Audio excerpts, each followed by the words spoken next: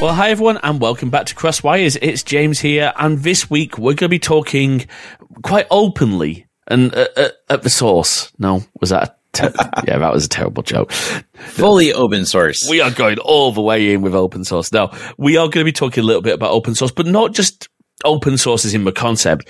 My guest this week has a lot of experience with business IT, with working technology, and I think it's probably fair to say is maybe considered the go-to YouTuber for pfSense videos these days. I think it auto-completes in YouTube. Is that the validation I'm looking for? if you type in my name, or if you type in pfSense, it completes my name in YouTube. Or if you type in my name, it says then pfSense. So I think that's validation.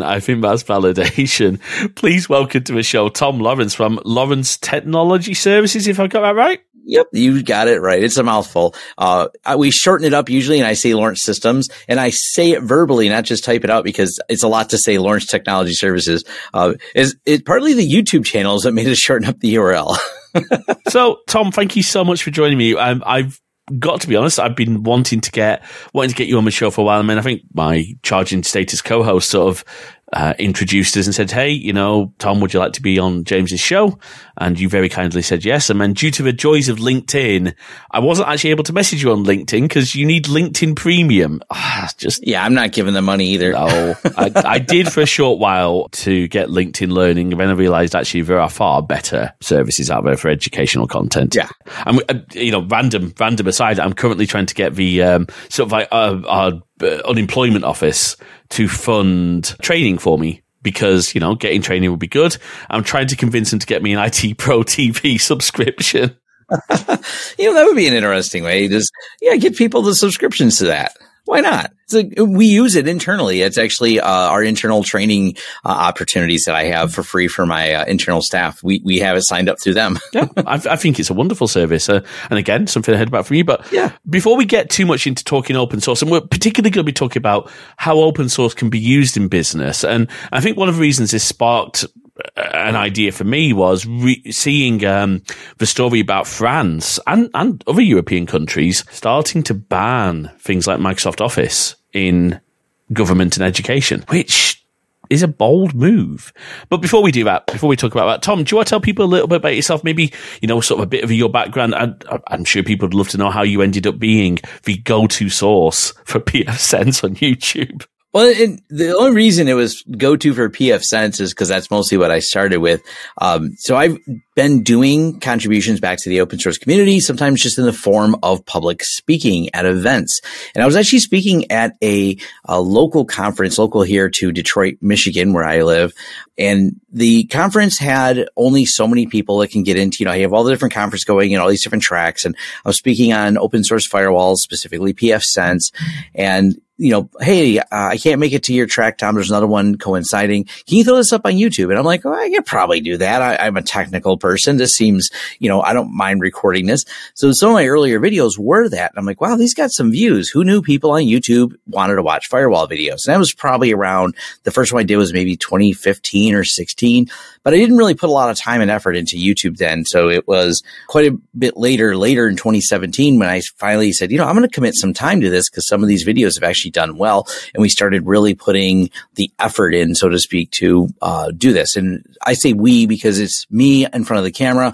I do all the editing and everything, but my team is a big part of it because owning an IT services company, we're always doing stuff. So I interact a lot with my staff, and I am not the knowledge of Tom. I am the knowledge of the accumulated people I work with. So, and I'm the one who brings it all to the sit in front of the camera and talk to the blank camera while it stares back at me with nothing.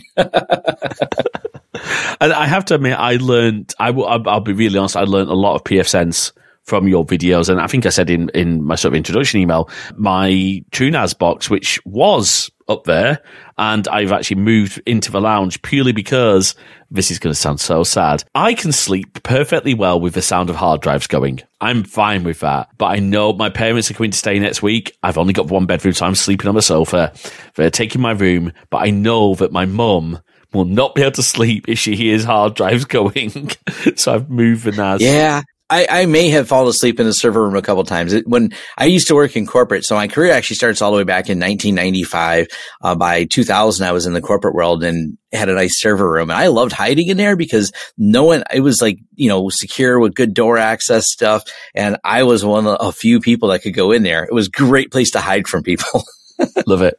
I remember doing like IT sort of like, it was a summer, almost like it wasn't an apprenticeship, but it was like a summer job my dad got me, very cheaply paid at the newspaper he worked at.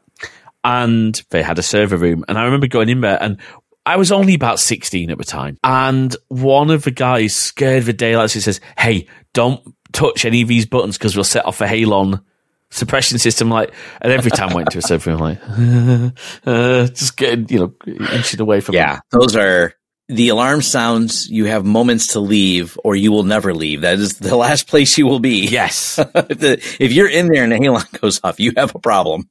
So for those of you who don't know what we're talking about, a halon suppression system, correct me if I'm wrong, it basically removes the oxygen from the room. That's the whole point of a halon, so that the fire doesn't have any fuel to burn. So. Right. And neither do you. Yes, indeed. Yes. That's a bit of a problem.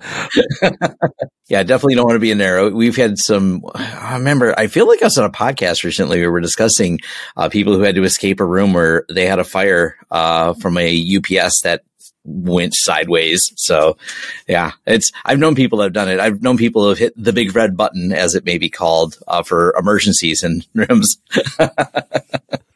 Oh dear. Always fun stuff. Lots of things to be careful about in the data center. Oh, absolutely. And lots of little fun bits and pieces to see when you're working on clients' PCs. I think my favorite moment from one of your videos is the client hot glued the SSD. It wasn't the client. It was a previous service company who'd hot glued an SSD. Yes. Onto a motherboard. Yes. We're always finding things that are interesting, because my career in tech, I've owned we currently, serendipitously, not because we could see the future, but in 2019 is when we wound down our retail store.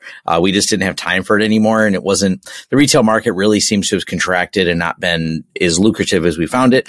We only focus on businesses, but yeah, prior to that, from 2000, starting technically in 2005 all the way till 2019, we did retail computer repair as well. We also did some electronics repair. So you have to see all the consumer things that happened over the years. Oh, joy. Oh, yes. I've seen my fair share of cup holders coming broken.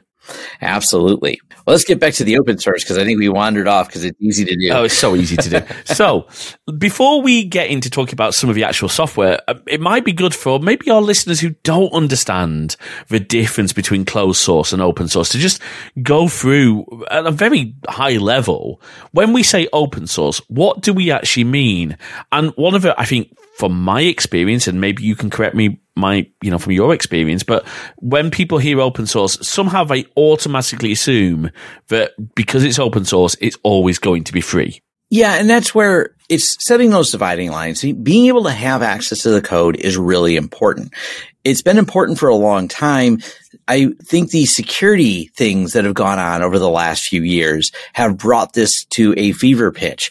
You even look at the most recent news of things like, hey, the government's going to, here in the United States, and I believe in numerous places as well, are banning some of these like Hikvision cameras because they can't trust the code that's in them. A lot of this comes down to and can be solved with open source, because if you can't trust the code that builds something because you can't see it, you have a problem. The bigger thing, though, is I've always liked open source for a couple different reasons. One of them being able to see the source code, being able to modify it yourself, being able to have some autonomy over the software you have. Now, this does not mean automatically just because you have the source, you'll know what to do with it or know how to compile it. But for those of us that are more advanced or want to do that, I think it's really important. And one of the other things that I think is often overlooked in open source is if the source code is just out there, and let's look at a company pretty famous for this, is going to be Red Hat.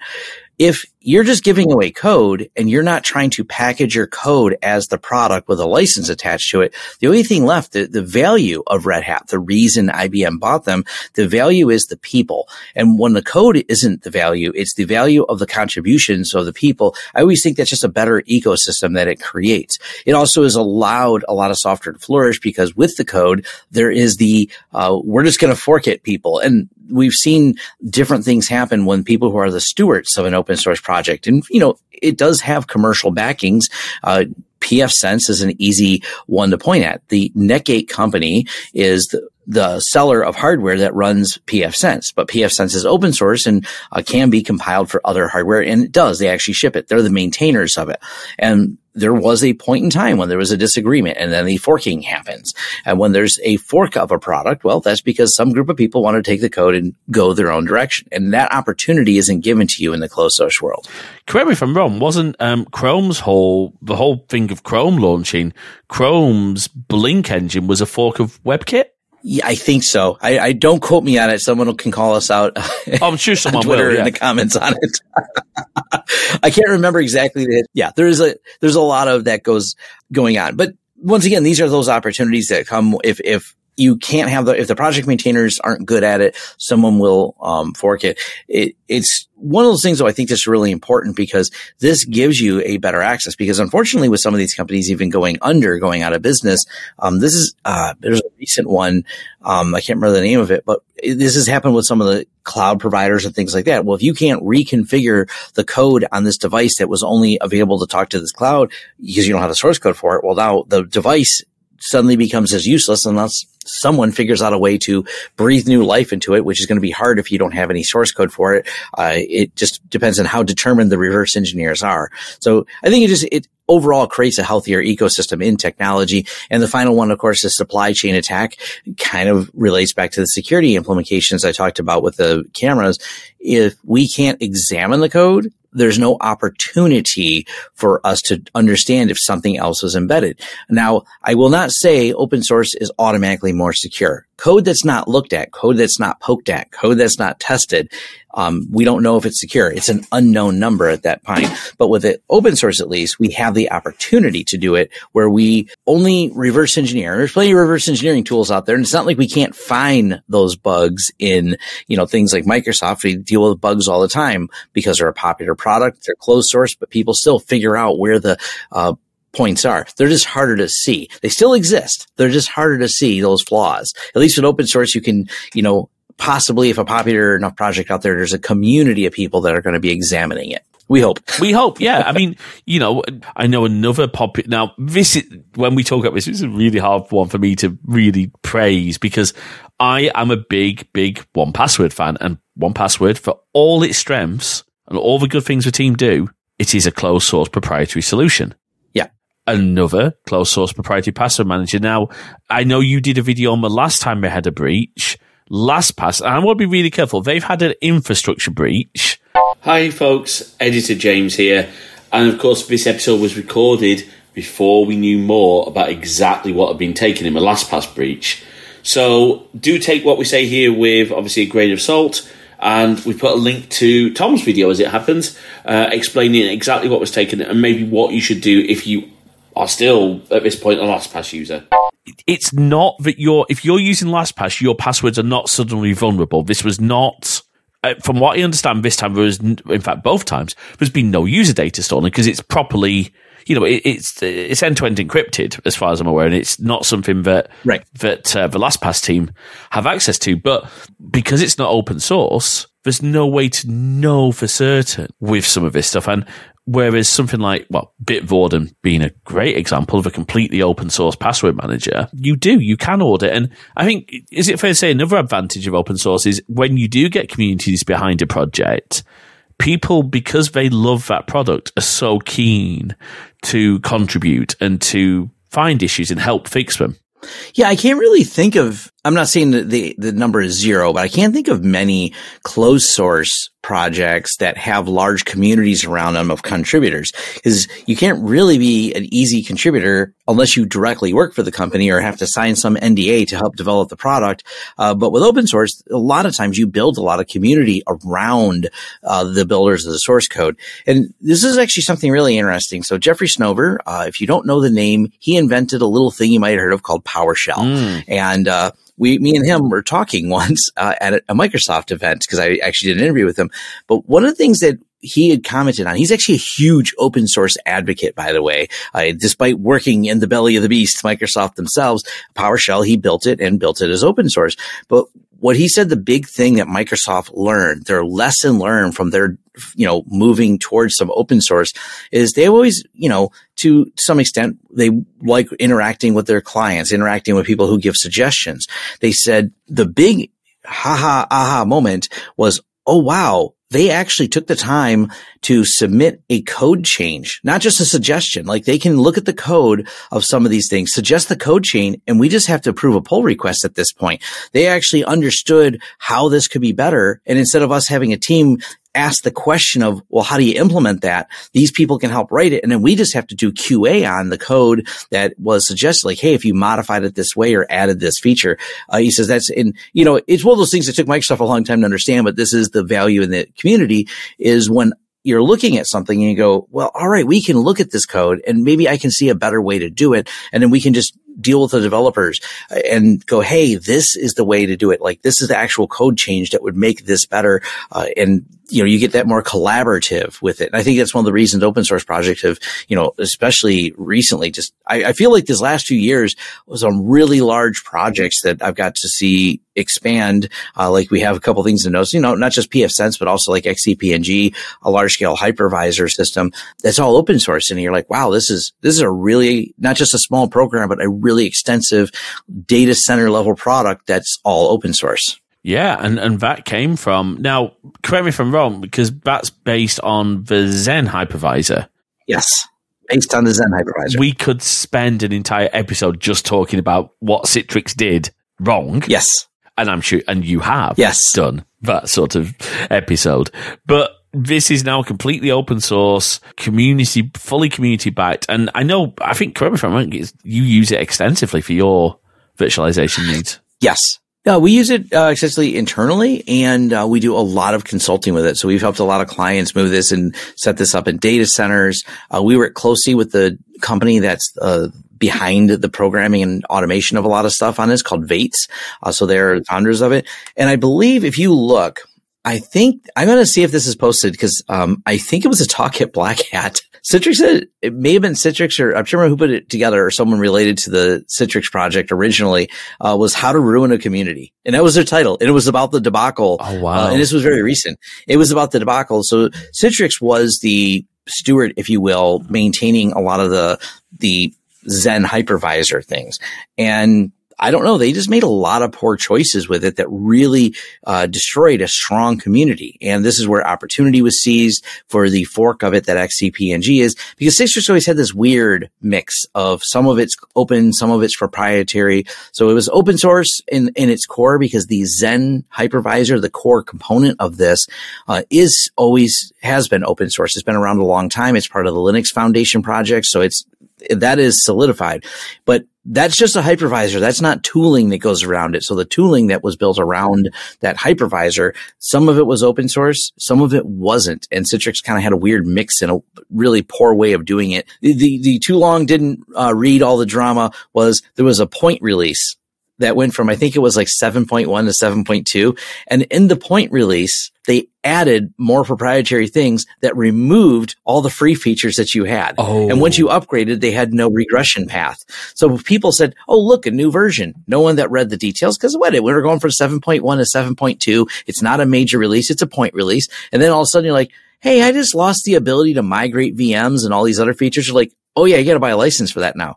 Wait a minute. This was a license update, not a feature update. Wow. Yeah. So how to ruin a community. Absolutely. So, and we've got, we've got, talking point for a little bit later about some of the, again, costly solutions that have open source alternatives. But before we do that, when we talk about a business scenario, and I know from experience of working in, customer support and technical support, that companies are very, very fond of the traditional closed source solutions. Like, the last, in fact, I did a migration from Google to G Suite to Office 365 in my last role. I was project lead on that because they wanted to move everything to Microsoft. Fine. Couldn't convince them to go open source, but hey, that's okay. But what is it, do you think, about these the big boys, the Microsofts and the Googles, that are so attractive to businesses? Is it a fear of open source, or is it something else? Is it go with what you know? Well, businesses are all about solving the problems for a need they have, whatever that need might be. And so salespeople find ways in those places so they can get in there. So these salespeople are going to be well funded from companies like Microsoft. Businesses are also about risk mitigation. What should be in-house, what shouldn't be, or what is a unknown. And one of the unknowns, and thanks to Microsoft and their fear campaigns, was, well, what is this open source? Because Microsoft threatened for a long time to sue people over, Samba was one of the examples. And the litigious nature of Microsoft and constantly spreading that goes, well, I don't know if I want to go with these other solutions, because what if that legal team and Microsoft, Bill Gates, you got to remember, guy was at Harvard, not for programming. He's Harvard Law. and the litigious nature of Microsoft was a machine, and it was a one to be reckoned with. So any fear that they threw into the market, combined with, well-funded company, lots of money and lots of resources to have enough sales staff and sales engineers and everyone saying how, ooh, the big bad scary open source. And I don't know, man, lawyers might pull the rug out from under you if you went with that other solution. So there was a lot of combinations of misinformation and money to be made, and businesses, they're not in the open source business. They're in the, we're moving freight business, for example. We're building cars here in Detroit business. They're less concerned about software. Like, give me the best solution. I don't want risk. I don't want to have something that disrupts us from making cars. So the people at the top of the business, we're going to make decisions based on those parameters. Open source GPL licenses, they don't know what those are. And that's something their lawyers will think about. Like, they're like, what keeps me out of legal hot water? And this guy I golf with that bought me a nice steak dinner says buying Microsoft keeps me out of hot water. So, and I kind of like the guy, he bought me a good round of golf and a nice steak. Love it. Open source is not easy to get well-funded salespeople for. And more recently, that's changed, but you're usually got some nerd like myself, who I've always called myself just a long-time open source advocate. I'm just the person that in their mind has a tinfoil hat screaming something about some open source thing, but I didn't have the budget to take them out to golf. That's the Tom's opinion of why there's so much proprietary software and still remains in a lot of the commercial enterprises. No, I think you're right. It's, again, money talks, doesn't it? If someone's taking because it's not, it's not the grunts on the ground. It's not the, I'll take you as an example because you've worked in that field. It's not the Toms. It's not the Jameses who are actually admin the systems who make the purchase decisions. It's the IT directors who are getting taken out for those golf dinners. Yep. Your average IT systems admin is not getting taken out for a steak dinner. They might have to settle for a McDonald's. Right. Yeah. Yeah. We don't get, wined and dined very much by salespeople. We're just subjected to whatever the salespeople sold the people above us. It's also who's in charge. My position from a long time ago versus my position today. I've grown up with open source. The people in charge did not. So you think about now, right now in my 40s, your 40s, you may be in a management position. When you're starting out in your 20s, unless you're really lucky, you don't land that management position at 22 years old. So the open source was very new, very, interesting, and not well understood by people maybe 10 or 12 years, veteran techs in there. They just hadn't really dealt with it as much. So that's also part of the driving force. Now that us ragtag group of open source crazy people are taking positions of power in our 40s and the other people retired, we get to have more say, and it brings more open source into things. It's interesting because I was talking to a friend of the show earlier, Jack, who's been on the show, talking about, is tech too complicated? He works in IT. I say, why do you think, I think pfSense is wonderful. I've deployed a couple of Netgate boxes, and for testing purposes for a while, my home was run off a spare company desktop PC we had. I put a decent NIC into it and just ran that for a while. I wish I could still, on a completely very, very not random tangent, but on a Netgate tangent, I really wish they had a slightly cheaper home box for me 1100. Yeah, I will completely agree with you. There's so many nuances to it. I think I've commented here and there on it. If you dive into some of the supply chain problems they have, being a smaller vendor is what really hurts them. They just can't manufacture things at the same scale that these other companies can. And they do well, but it's still hard to really drive those costs down to where they would like them to be. Because to them, there's that balance to keep there. They would love to have less expensive boxes and sell more of them because that means more PF cents in a marketplace and more opportunity for them. But yeah, there's a lot of challenges in building the hardware. I've looked a little bit and talked to some people who built hardware, and I'm like, I thought software was hard. Whoa, you mean this? And they got caught with the last couple of years dealing with supply chain issues that really cranked the prices up, and brought them into new levels of challenge mode. Indeed. I mean, look, the 1100 is for its price, it is a decent little machine. Yeah. But again, for home users, it's just a little bit out of budget. And I think, unfortunately, in this energy cost crisis we're having at the moment, it becomes a little bit unfeasible to take an old junker PC, which aren't very power efficient. Right. And run them as a PF Sense box. I mean, I got a very good deal on Edge Router Lite 3, which was like a pawn shop, and we had no idea what it was, and it was £25. I'll have that. Thank you.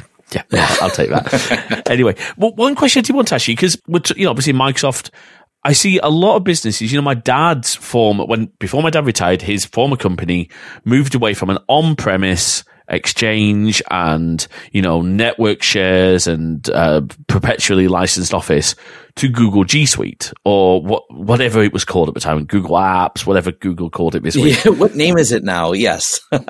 Now, as people will know, I'm a bit of a privacy nerd, and Google are not my favorite people. Right. And G Suite it's not open source, it is proprietary software, it's very proprietary online stuff. Yeah. Does that sort of Google's reputation for privacy, does that carry over into the business world, or do they just want ease of use? I guess I'm wording this badly, but I think you probably know what I'm trying to get at. Yeah, it's a hard call, but I don't think at all that Google would want to violate it, because it's a reasonable, lucrative business for them to sell hosted services, to sell the whole G Suite of tools, to have everything online.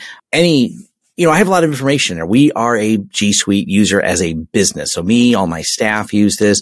You're probably going, why not Nextcloud, or why not bring your own mail server? And I'm a longtime mail server admin.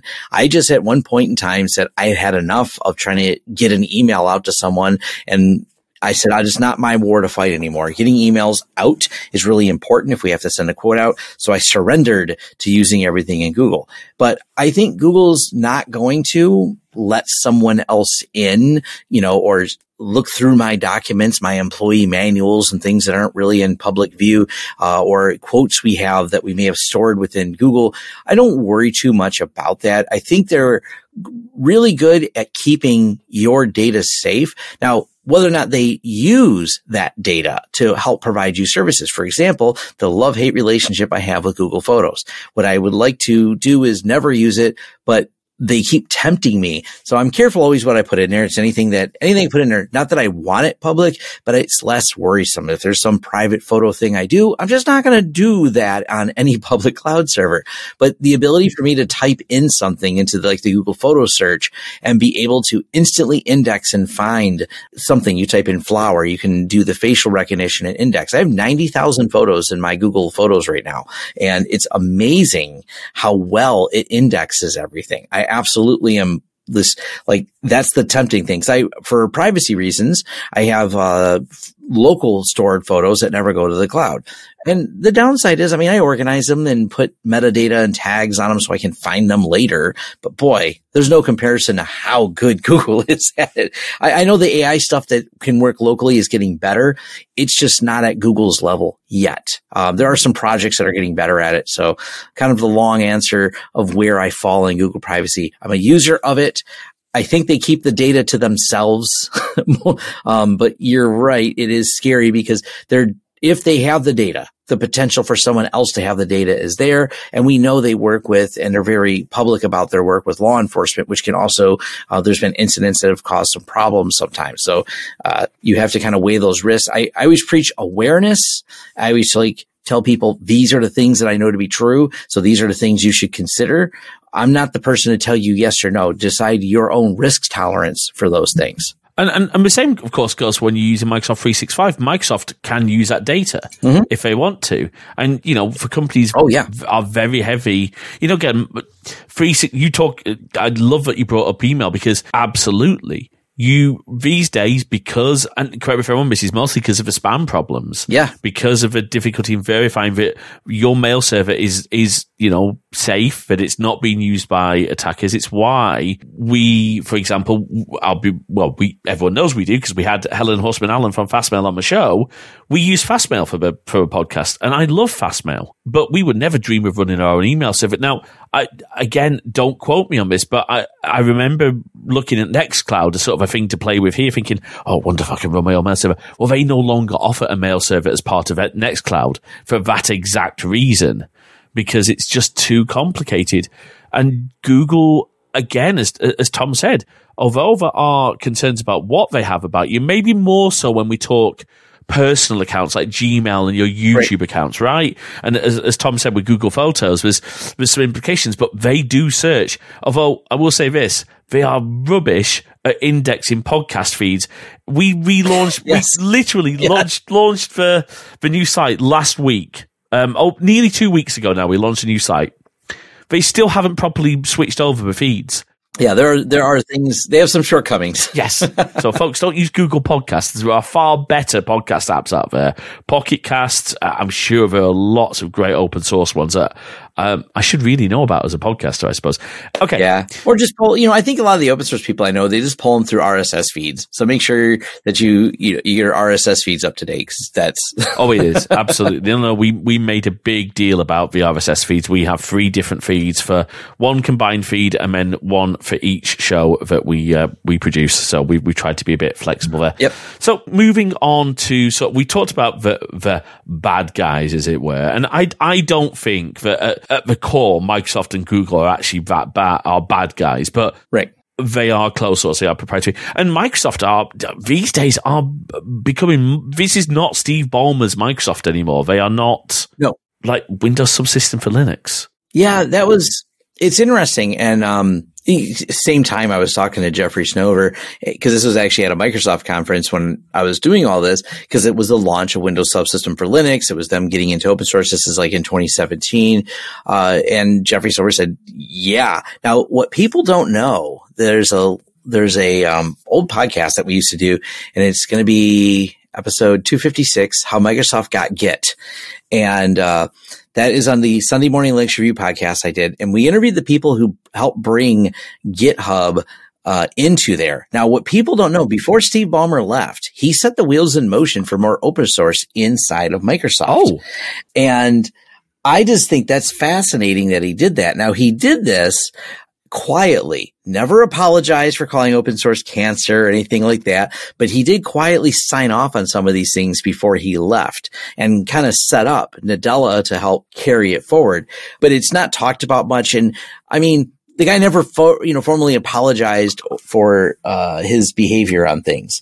So that's one of those things. Like I wish he would have done that, because it would have been better if he actually did that part of it. It would have been a nice way to hail that transition, say, look, I got it wrong. Because for me, that's a big part of leadership, admitting when you make mistakes, right? I mean, yeah.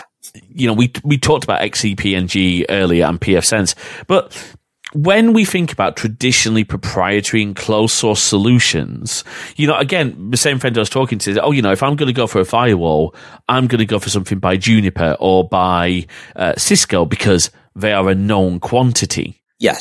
Now, where have we seen big growth in open source solutions for things that have been traditionally dominated? I mean, we've already talked about virtualization with XCP-ng. We've talked about firewalls with pfSense. What about things like collaboration suites and Office? Because, I'm thinking originally OpenOffice, though Correct.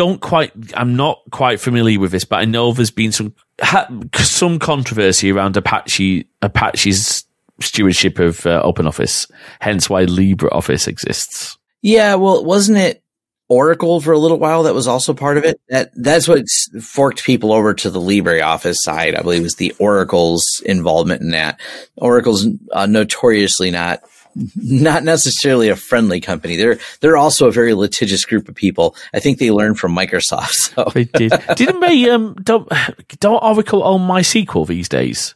Well, that's why we have MariaDB. I was about to say that's why we've got. So again, for those who aren't aware, what we're speaking about when we talk about MySQL and MariaDB, we're talking about database management systems. So obviously the closed source stuff, and I'm going to get this wrong I think Microsoft SQL Server is still very much closed source. Microsoft SQL Server is closed source, yes. And that's what a lot of businesses will use, or Oracle, those are the ones that I would say, are the big names in DBMS.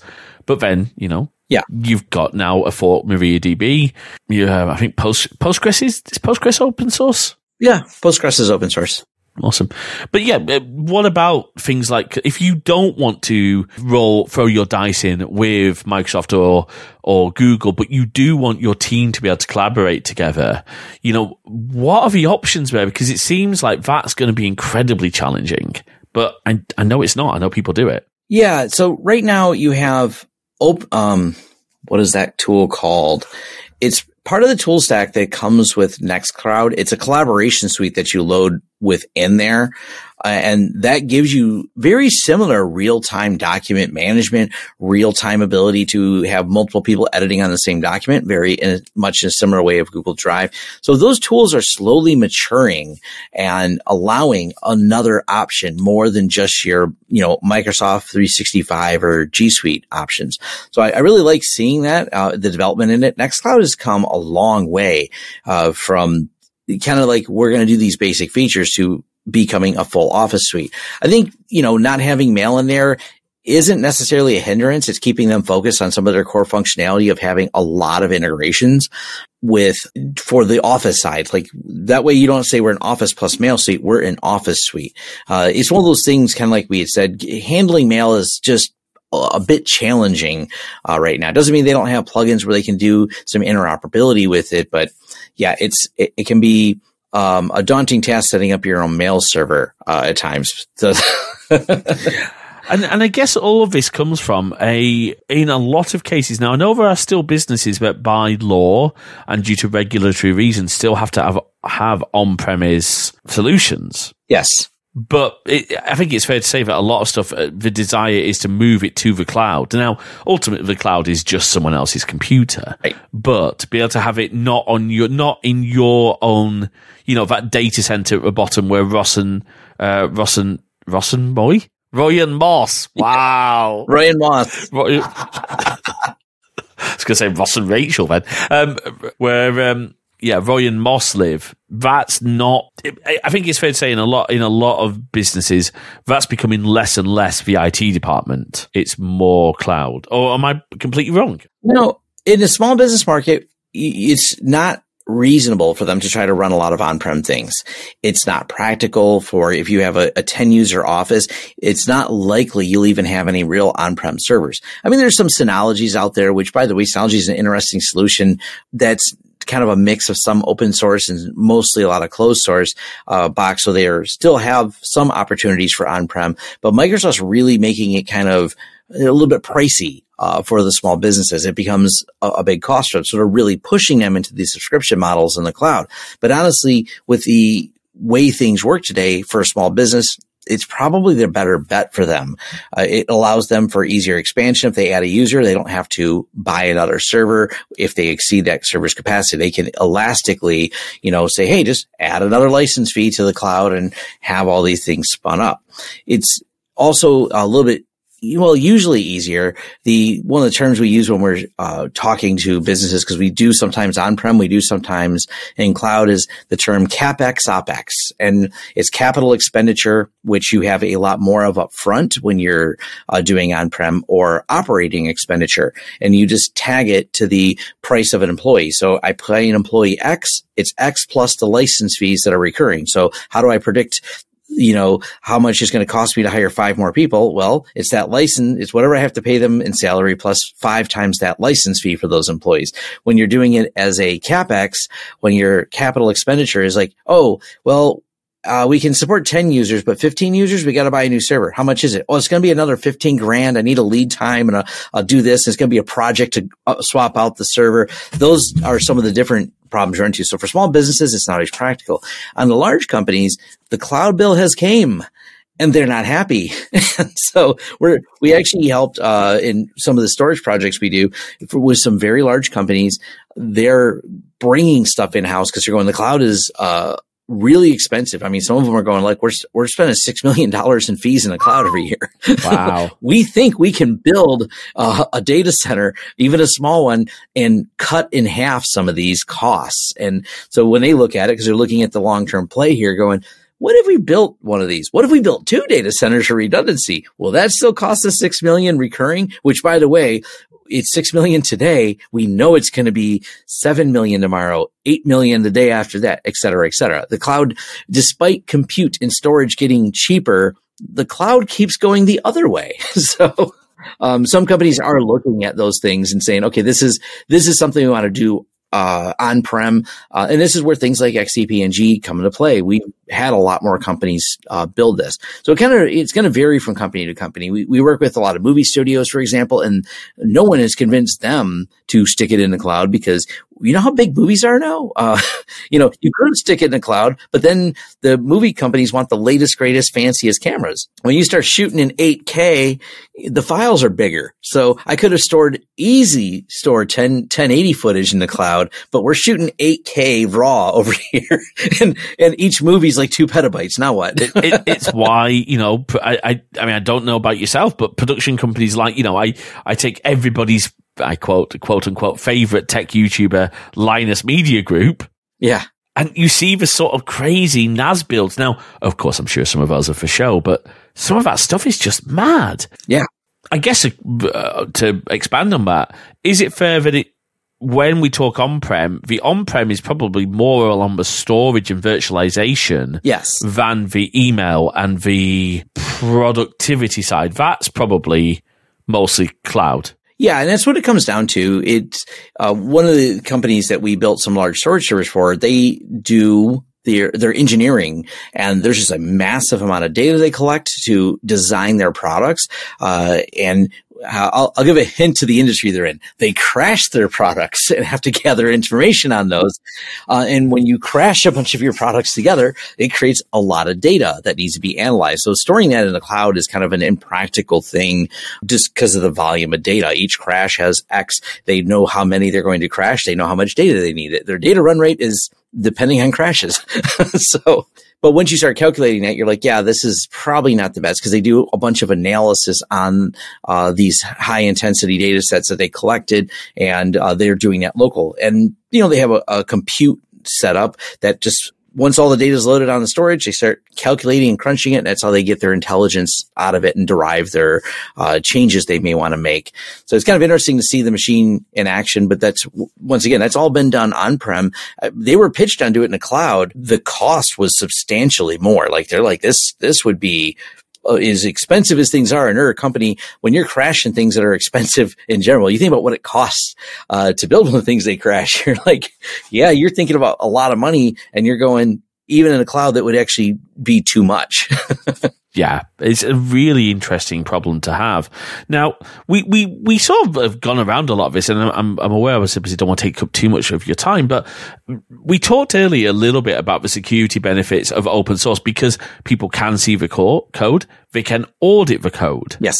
Now, correct me if I'm wrong, I think, for example, 1Password has been security audited. Yeah. But that isn't something that anyone could go and do. No. They have chosen it, and you have to then trust that they've chosen a valid partner. You know, by the way, I'm not at all casting any doubts on 1Password. I'm a huge fan. Yeah. But, you know, again, Bitwarden, because it can be publicly audited, it can have that more confidence. Are there any... You know, because when we think closed source, we think, oh, okay, well, only they know the code, therefore, and we've seen so many problems. You know, I think back to the WannaCry vulnerabilities, that part of the problem there was really, let's be honest, people were not patching their on-prem infrastructure, their Exchange servers, everything like that. I mean, the NHS here in this country got massively stung. I remember speaking to an IT systems admin and a big NHS trust, like, yeah, our email was offline for 3 months. We had to use alternative solutions because of WannaCry. But are there any negatives security-wise to open source software? Is there anything about it being open source that potentially gives a false sense of security, or actually brings in security risks? You know, and we've had this debate before, because there's been a while, a long time coming, that I hope we get to this feature. It's called SBOM, sometimes just called SBOM for short. So it's software bill of materials.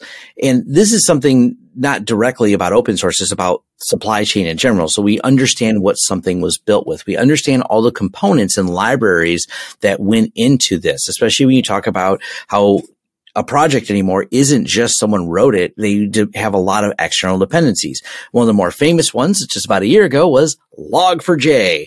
And obviously, you know, the race was on, because we found out how bad the flaw was, but the race was on to go, does my software use Log4j? That's a real question. And without a software bill of materials, we just don't know. But the same argument why companies don't want to do software bill of materials and why they don't want to do open source is kind of the same when it comes to security. They're going, but if someone could see it, they would be able to, you know, quickly derive that we used it and then leverage that information against us. But the reality is that really isn't how it's played out in the market. That's the argument for it. But the way we've watched it play out in the market, look at ESXi. ESXi has Log4j. They did release patches. People didn't patch, because patching your virtualization infrastructure is risky. It is, wow, what if this breaks? This takes down not just a server, but all the servers that are around here. So there's obviously a lot of these out there that haven't been patched, what led to a lot of the big security breaches we've seen in 2022 was related to ESXi. Just nature of it. If it's exposed, it's a big company usually using it, and therefore it's a big incident when it happens. But here they are. People figured out that it was built with it without a software bill of materials, without it being open source.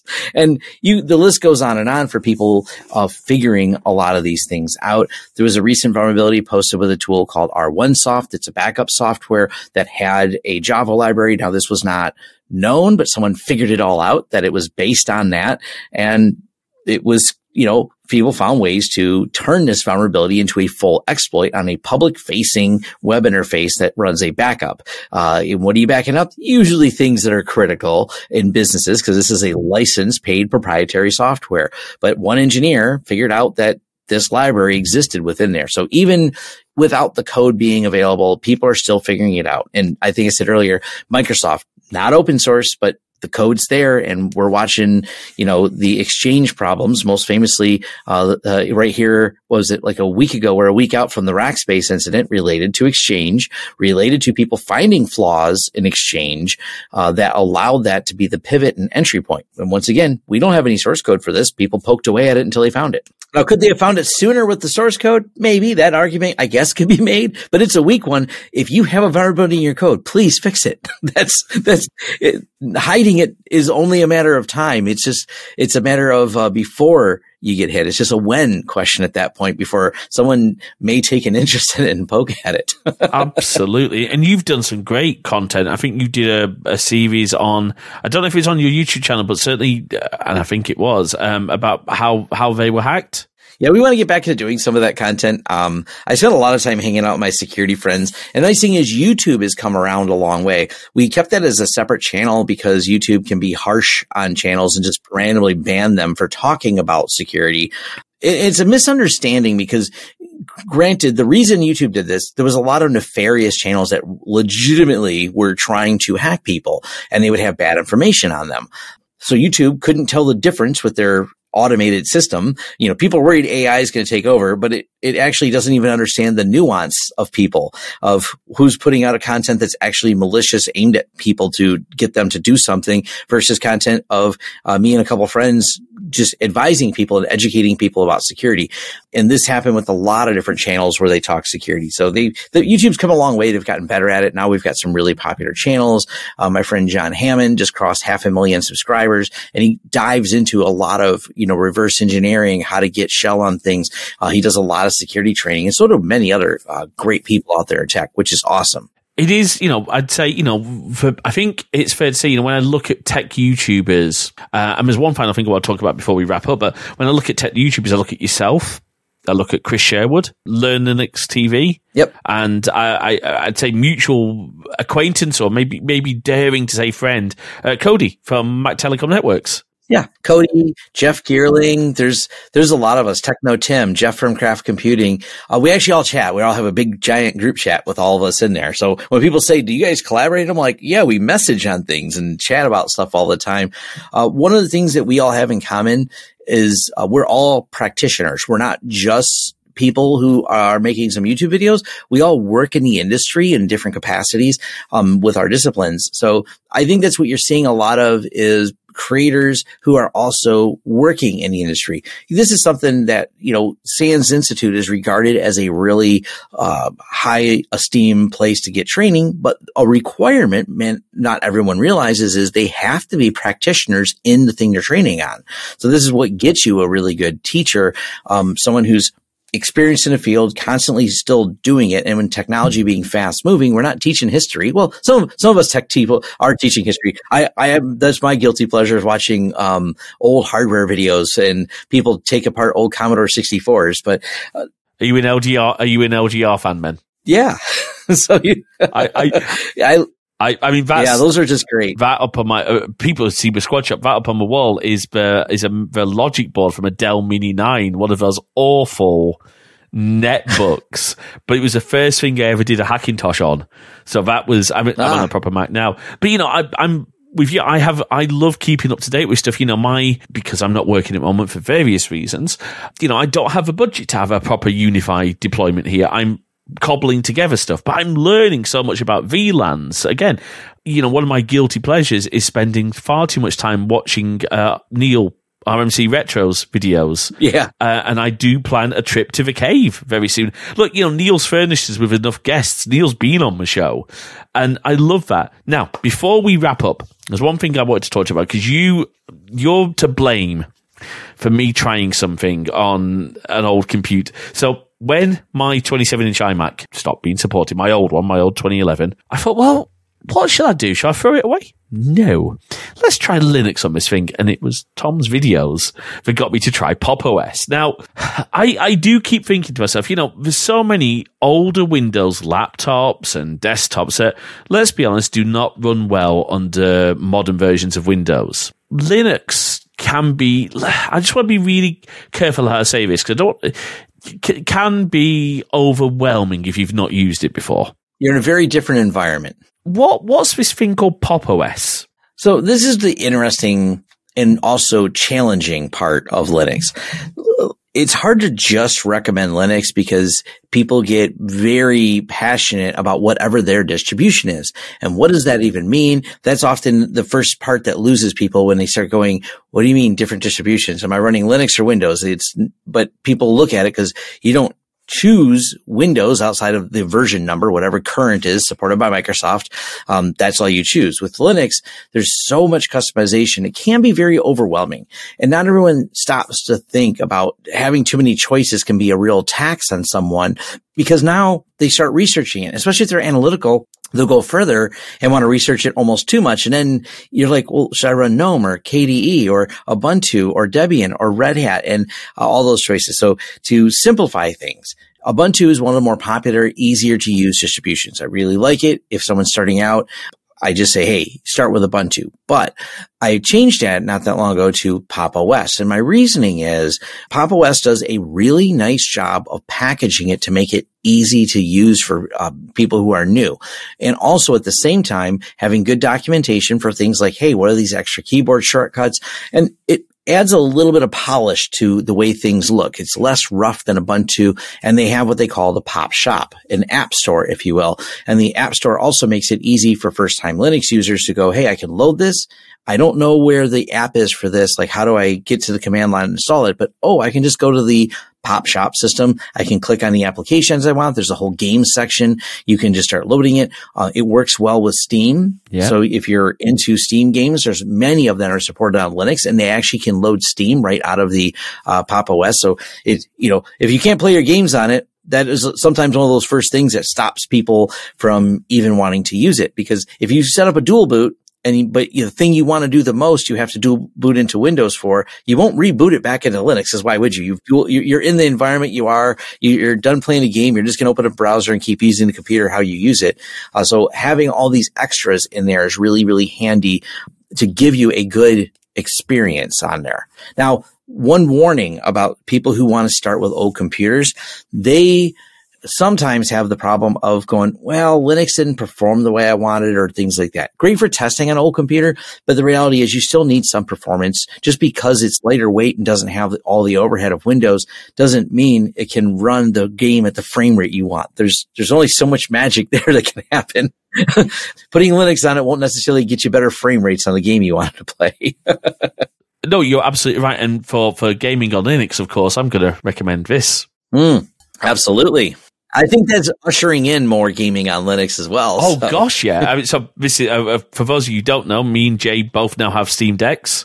Being really honest, folks, the reason we got them, obviously we're an expense, but the reason we got them was because it's going to make our streaming stuff so much easier. We can just capture that device and just stream. But yeah, we're seeing more and more stuff. Valve have put a lot of work into making gaming on Linux if, as Tom said, you've got the appropriate hardware for the frame rates. Yeah. But I think also, once a device stops getting security updates, maybe you've got an older machine that can't, for whatever reason, run Windows 10, or, with my iMac, can't run a latest version of macOS. Pop! OS, actually, it means that you are still getting security updates, because my golden rule, and I don't know whether or not you'll agree with me on this, I hope you will, is that once a device stops receiving security updates from its original manufacturer or the OS vendor, it is time to stop using it. Yes, I will agree with that. That is a real, hard stop there. If you can't get security updates for this and you plan to use it on the internet, because, I'm not saying don't use your Commodore 64. They don't have security updates for them, but if you plan to put it online, it's really a consideration. I like that caveat. If you plan to use it on the internet, and it's one of the pet peeves of mine is, no, stop using that iPhone 4S to do your online banking. Please stop doing that. Right. Well, we have an internal joke. Being in the Detroit area, we have a lot of manufacturing, and manufacturing, everything's just a tool to them. And some of their tools, actually many of their tools, because some of these businesses, we have a few clients that have been in business since the 1920s. It's like third generation running these companies, and they don't replace tooling that works. And one of them is running OS2. Now, these OS2 machines are not online, and it's just funny to me to see them running, but they build these cabinets with them. Like they build the faces and all the milling for the cabinets.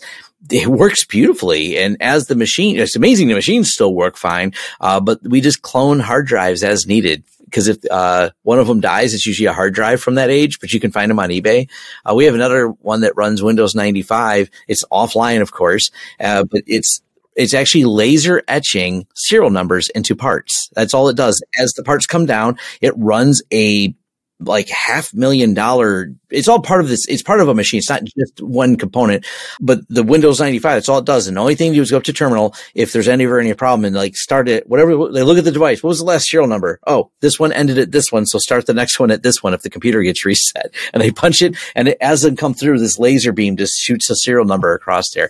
But we joke about those because we call it security through antiquity. A lot of it's just too old to get hacked. But It's all offline. It's a good point. and, you know, because the reality is it would cost far more to redevelop the software for a modern platform. Yes. Than it would to just keep cloning drives. And, you know, it's the reason we still have ISA board computers today. I think LGR found something, but, you know, still does ISA because it's a requirement for that type of industry. Anyway, I love Pop! OS. If it was up to me, I would go around with a flash drive and start just randomly installing it on all my friends' computers. I think that would go down badly. But, I mean, look, I had my dad's old work laptop. They let him keep. He said, "Here, you can have this." So I put Pop! OS on it, and it was a great little Linux machine for, you know, because, you know, I did do a little bit of sort of independent tech help for old people. One of the best things I have is a little USB 3 to SATA adapter. Okay, yeah. So if a hard drive dies, I can easily, I think I've got that and I've got a drive dock, so I can easily clone drives by and get them up and running again from a Linux machine. It's great. But anyway, Tom, thank you so much for your time. So where can people find you and your content if people want to find a little bit more about yourself? It all starts at my website, lawrencesystems.com. That way, whenever in the future you're listening to this, wherever I may be, there's always links at the bottom for everything, but obviously on YouTube, currently Mastodon and Twitter. I still post on those places and LinkedIn, as we mentioned at the beginning. So I'm pretty easily found, but if you start at my website, all my social links are always down there at lawrencesystems.com. That way you can start there and figure out which platform you'd like to engage with me or just watch my content. So. And you've got some great merch as well. And of course, I'm assuming if people want to hire you and are in the US, they can reach you out because you don't do international stuff. No, do you? Oh, no, we do. We work internationally. We've got companies in Australia, Israel, Sweden, all over the place. So, matter of fact, so much of our open source consulting is over in Europe, especially with XCP-ng.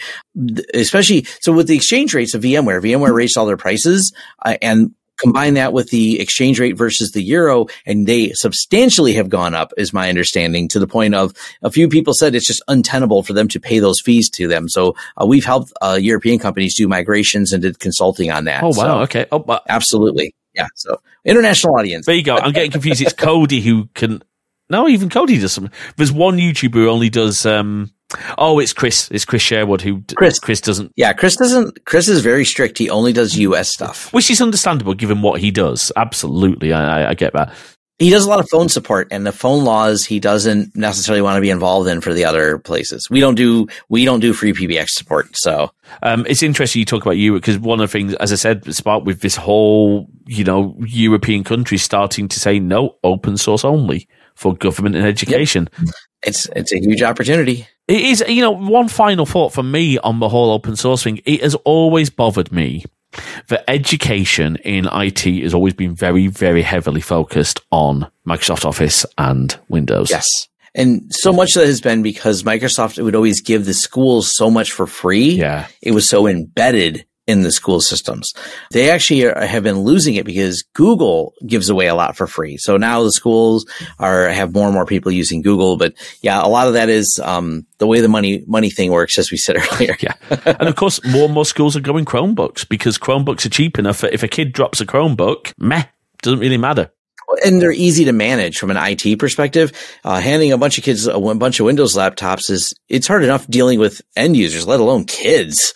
The limited ability of the Chromebook itself is what makes it helpful. You can't do much with it. And the IT admin goes, that's the point. We're handing these to, you know how rough high school students are on anything. I'm going up to my parents next week, and I'm taking my Steam Deck because my sister's generally considering, if my nephew's listening to this podcast, which you shouldn't be, close your ears. I think my sister's considering getting him a Steam Deck. I'm just nervous about my nearly 13-year-old nephew and my Steam Deck. Yeah. That could be fun. Oh, all right. Anyway, Tom, thank you so much for your time, and we will roll the outro. Thanks for listening to this episode of Crosswires. We hope you've enjoyed our discussion, and we'd love to hear your thoughts. So please drop us a note over to podcast@crosswires.net. You can also drop us a comment on the post, or if you're a GoodPod user, why not start a discussion there too? You can also join our new Discord server at crosswires.net/Discord. We've got forum channels for each episode, and we'd love you to join the discussion there. You can also follow us on Mastodon at Crosswires at masthead.social. And of course, you can find the show in all the good podcast apps, and all the really bad ones too. If you'd like to check out more of our content, head on over to crosswires.net/YouTube for all our videos, and keep an eye on our Twitch channel at crosswires.net/live for our upcoming streams. If you like what you heard, please do drop a review in your podcast directory of choice. It really does help spread the word about the show. And of course, if you can spare even the smallest amount of financial support, we'd be incredibly grateful. You can support us at ko-fi.com/crosswires. That is ko-fi.com/crosswires. Until next time, thanks for listening.